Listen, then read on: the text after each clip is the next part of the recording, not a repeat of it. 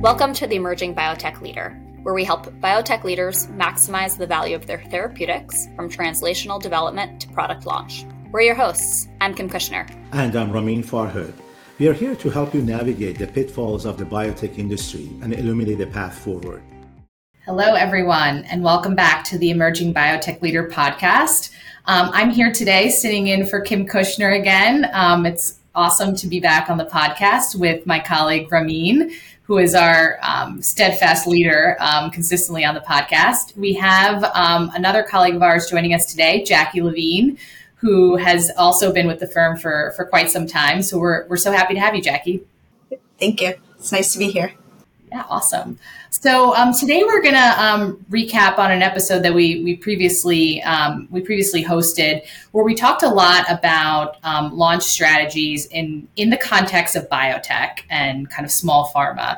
And we reflected a lot on how it's very different when you're approaching a launch, when you're in these smaller organizations where the resourcing can be really different, leadership is very different, teams have different levels of experience. And I think what we really took away from that it does require some very specific skills, communication styles, and you have to take a really different strategy when you're approaching that launch. So to kick us off, I'd love to hear from Ramin and Jackie, who I know you guys have been involved with a couple different launches in both small and large pharma, about what are some of the things that stand out to you that differentiate a launch in a small biotech versus what we see in large pharma today. Great. Thanks, Adriana. One of the things that's really different, in biotech versus a big pharma is the availability of resources, right? So there's a number of different constraints that they have. And when you look at that, you really need to take a risk-based approach. You can't do everything all at once. So thinking strategically, planning, through the life cycle of what would be needed, as well as being able to account for some of the ups and downs, right? It's not always a smooth sailing, straight line path. So being able to address those different, inflection points, being able to, resource accordingly, flex in, flex out, but really focus on what are the most important priorities and make sure you're addressing those, the must-haves versus the nice-to-haves. Ramin, you must have a great perspective on this, coming from larger pharma and then transitioning into small pharma of late. Yeah, for sure. No, I agree with you, Jackie. I mean, first of all, I think that launching a product is the most exciting part of being in the pharma. Everything is fresh. You bring in a new product to the market and bring a new product to the patients. There's a lot of excitement internally, cross-functionally, within medical affairs, within clinical, within commercial. So that's really a piece that I really enjoy in launching a product. It is very multidimensional, right? It's not just one focus, and it's definitely not a straight line. I think one thing that I noticed in the smaller biotech companies bringing a product, with regards to the resources, you really have to be hyper-focused on your execution plan, and you have to sequence them, right? You don't have the resource that a larger pharma will have to put in, like maybe 10, 20, 30 people behind a launch of product, or millions and millions of dollars. So you have to be really agile within your organization, making sure that you focus on key areas that are incredibly important to execute flawlessly, right? And then build on that, and the next thing and the next thing. One thing that I've learned that is probably, at least for me, it's been my experience, has been the core of a launch is the communication platform. What are we going to say about our product? What is our compelling clinical story? And who are we going to say that to? Because that story perhaps will change a little bit depending on your audience. If you're talking to the investors, you're talking to the patients, you're talking to the KOLs or clinicians, and what you may have. So that's a piece. I think that's the core. If you get that right off the gate, which also forces the organization to have cross-functional alignment with your clinical colleagues, with regulatory, with commercial, perhaps even in smaller companies with the CEO and the C-suite within the company. From there on, things are a little bit easier. Not necessarily that it's going to be a smooth sailing, but for sure that's one piece that it takes a lot of effort and energy to make sure that you get it right.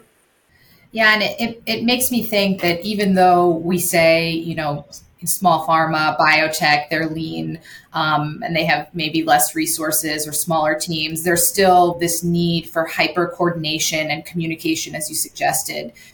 So you can't lose those principles just because you're small and you feel like a leaner team doesn't need all that infrastructure, but it is still very critical. And, we see oftentimes with clients that they're used to operating with individualized functions that are very productive, but when you get them all together, it can be very challenging to keep them coordinated and aligned to kind of the end goal and the end game, which is that launch. And so it's really about creating many more communication channels and pathways so that you're facilitating like a very symbiotic team with clear objectives and plans. And I'd be curious to hear a little bit more about this risk-based approach and some of the things that we're hearing that clients are really focused on.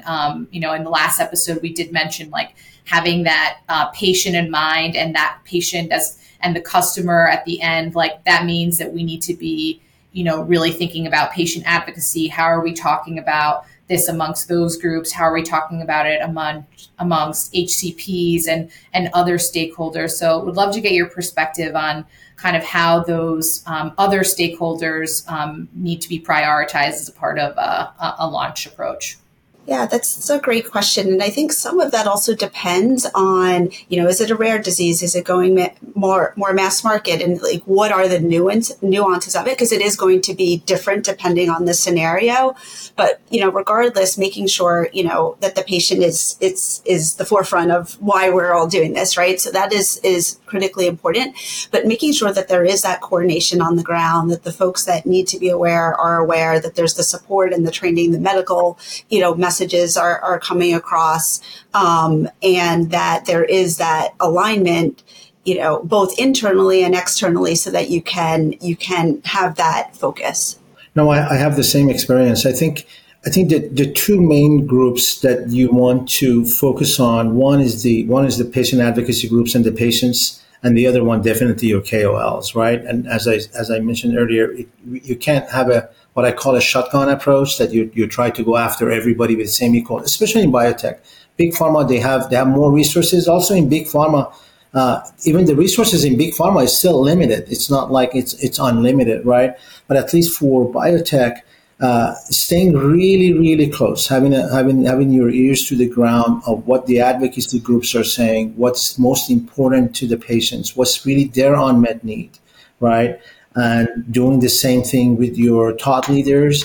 It's incredibly important, not just because you're listening to them, just for the fact that you want to listen and building relationship. It really goes way, way beyond that. You want to make sure that you translate those findings, those insights from them, and bring it back to the organization, bring it back to the company, making sure that you're designing your clinical trials in a way that it will be meaningful to the patients, it will be meaningful to the clinicians and the treaters. And that's just one key aspect of it. I think if you focus on those two groups and being able to kind of be that almost a facilitator between the two, right? And bringing that to the organization, and you keep an open mind that maybe if you had a certain way that you were going to do your study, or you had a certain way that you were going to bring your product to the market, you're going to keep an open mind that, well, that may not be the best way, especially in ultra rare disease and rare disease. You want to really stay close to the patients and your thought leaders. They almost become your advocate. They become part of your team. You have to partner with them. It's way beyond just building a relationship, because they're in it for a long time, and so should you be in it for the long time with them. I also think it brings a point of, what can you do yourself internally, and what do you need to rely on partners to do, right? Because you might not be able to do it all yourself, particularly in a resource, constrained, very fast moving environment. So looking for the right partners that are, aligned with your strategic goals, that can, move very quickly, can flex in, can flex out, and really help you achieve the results you're looking to achieve is really critical. Yeah.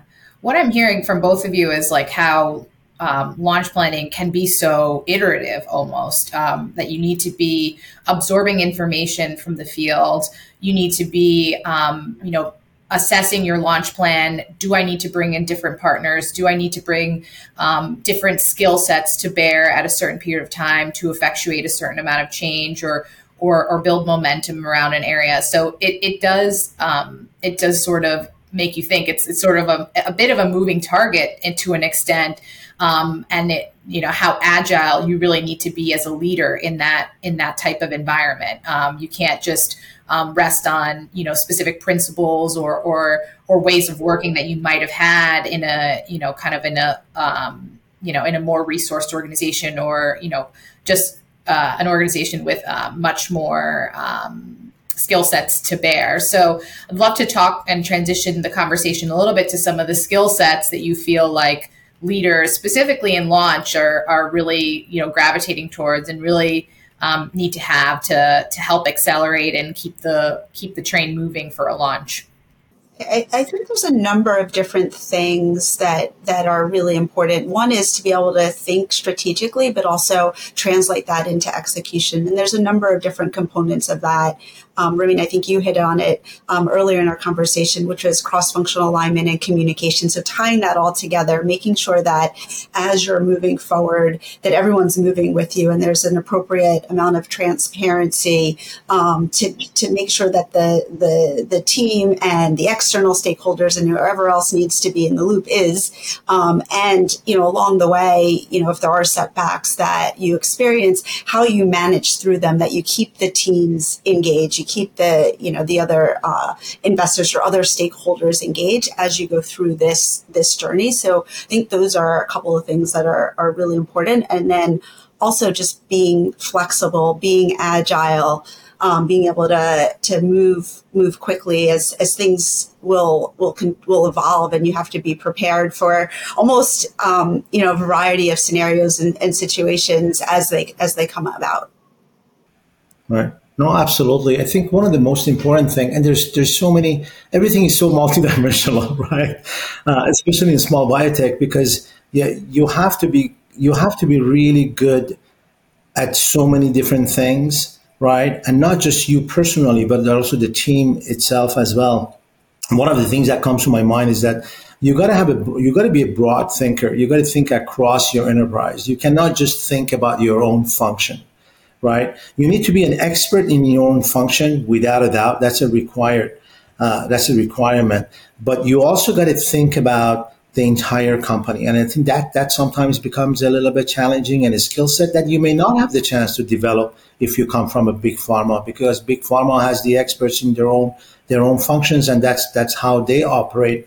And it really makes sense. But when you come to a smaller biotech company or a startup, you want to make sure that you're thinking across the enterprise. You're thinking about with your colleagues in regulatory, clinical, medical, commercial, CMC, and all the different aspects. And you want to have that.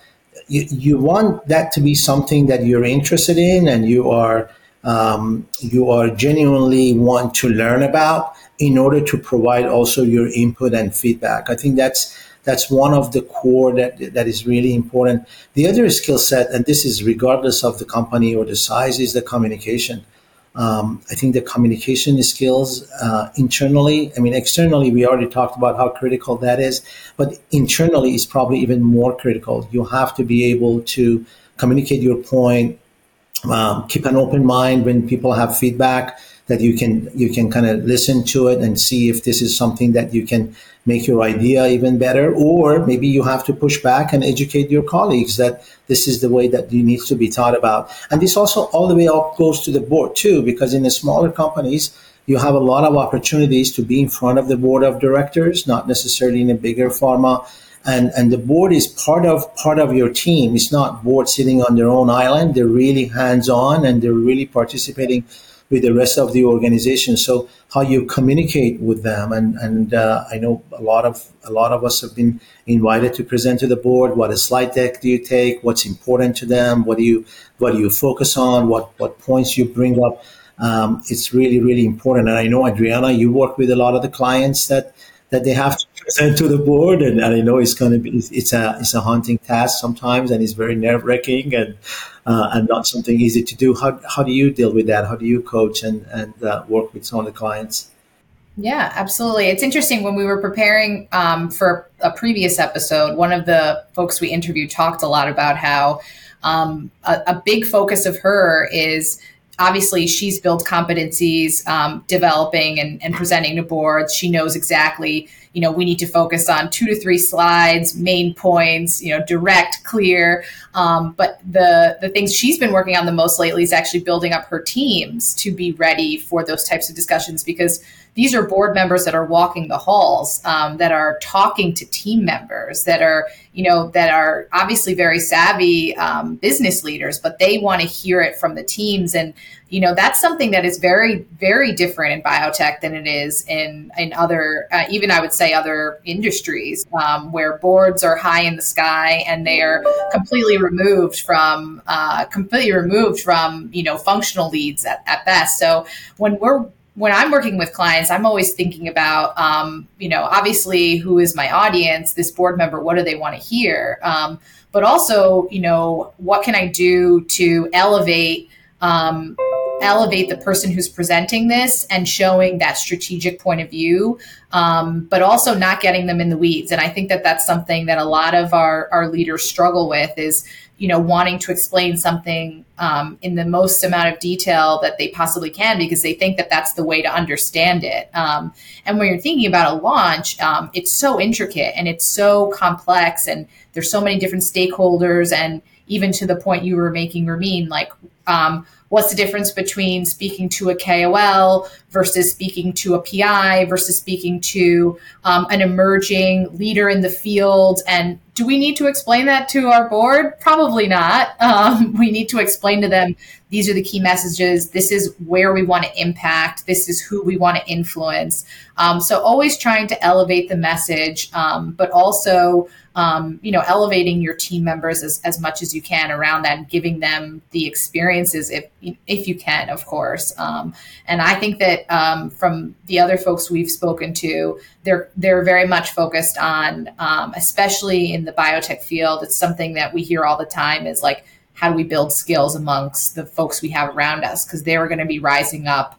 And we want to make sure they're ready and they're equipped, because this is expected. It's very much expected when you're in these organizations to be ready and able to present to boards, unlike I've seen in other industries. So it's certainly nerve-wracking. We've probably interviewed a bunch of people who have only presented to a few boards, like a handful maybe, and it's definitely. It's a different leadership skill set. You have to be able to elevate the message, certainly.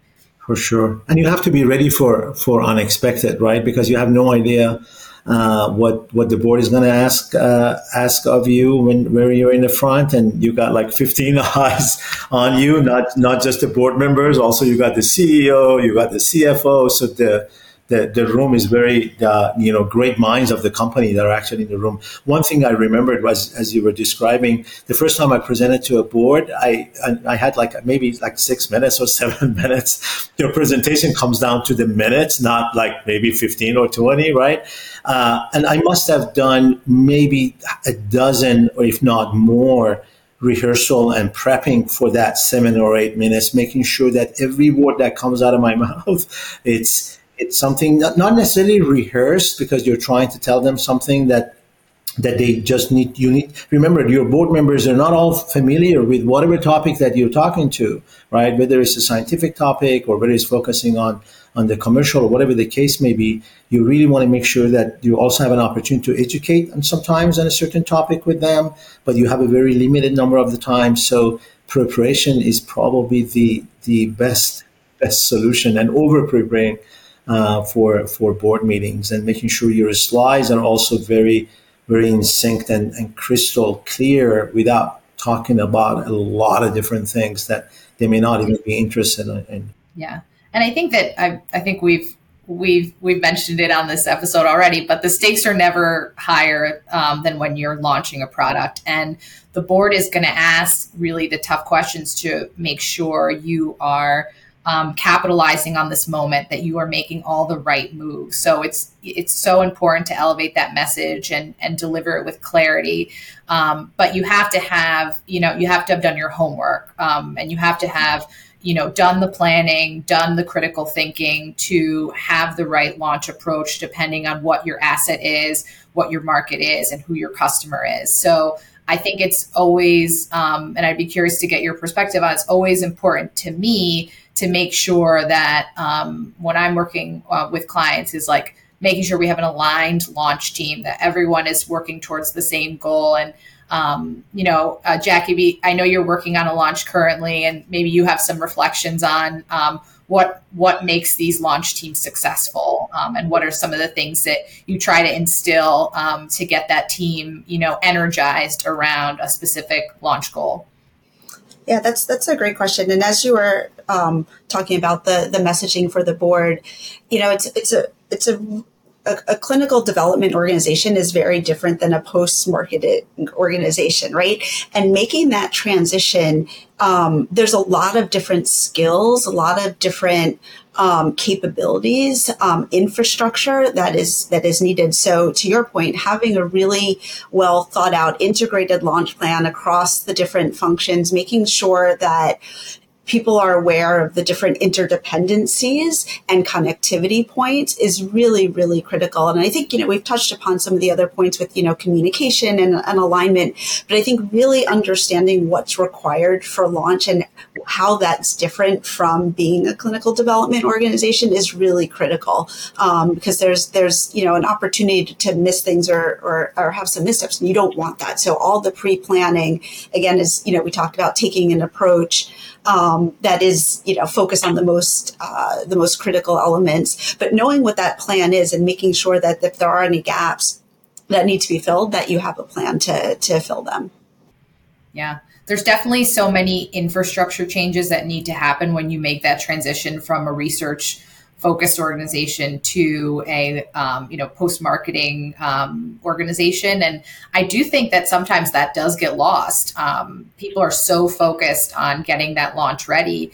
And I think I try to emphasize with clients that you almost have to bake that in as part of your launch plan. You have to make sure your organization is ready to meet the demands of a post-marketing world, because that really puts your launch at risk if you don't have the appropriate infrastructure in place and compliant infrastructure. So it's, of course, like you're gearing up towards getting a product to market, but you also have to have an organization that's ready, should it, when it's there and it can operate at that optimized level to the expectations of health authorities and others, because they will have different expectations, and that could jeopardize your launch if you're not ready, from many different lenses, TV, medical affairs, and obviously commercial payers, et cetera.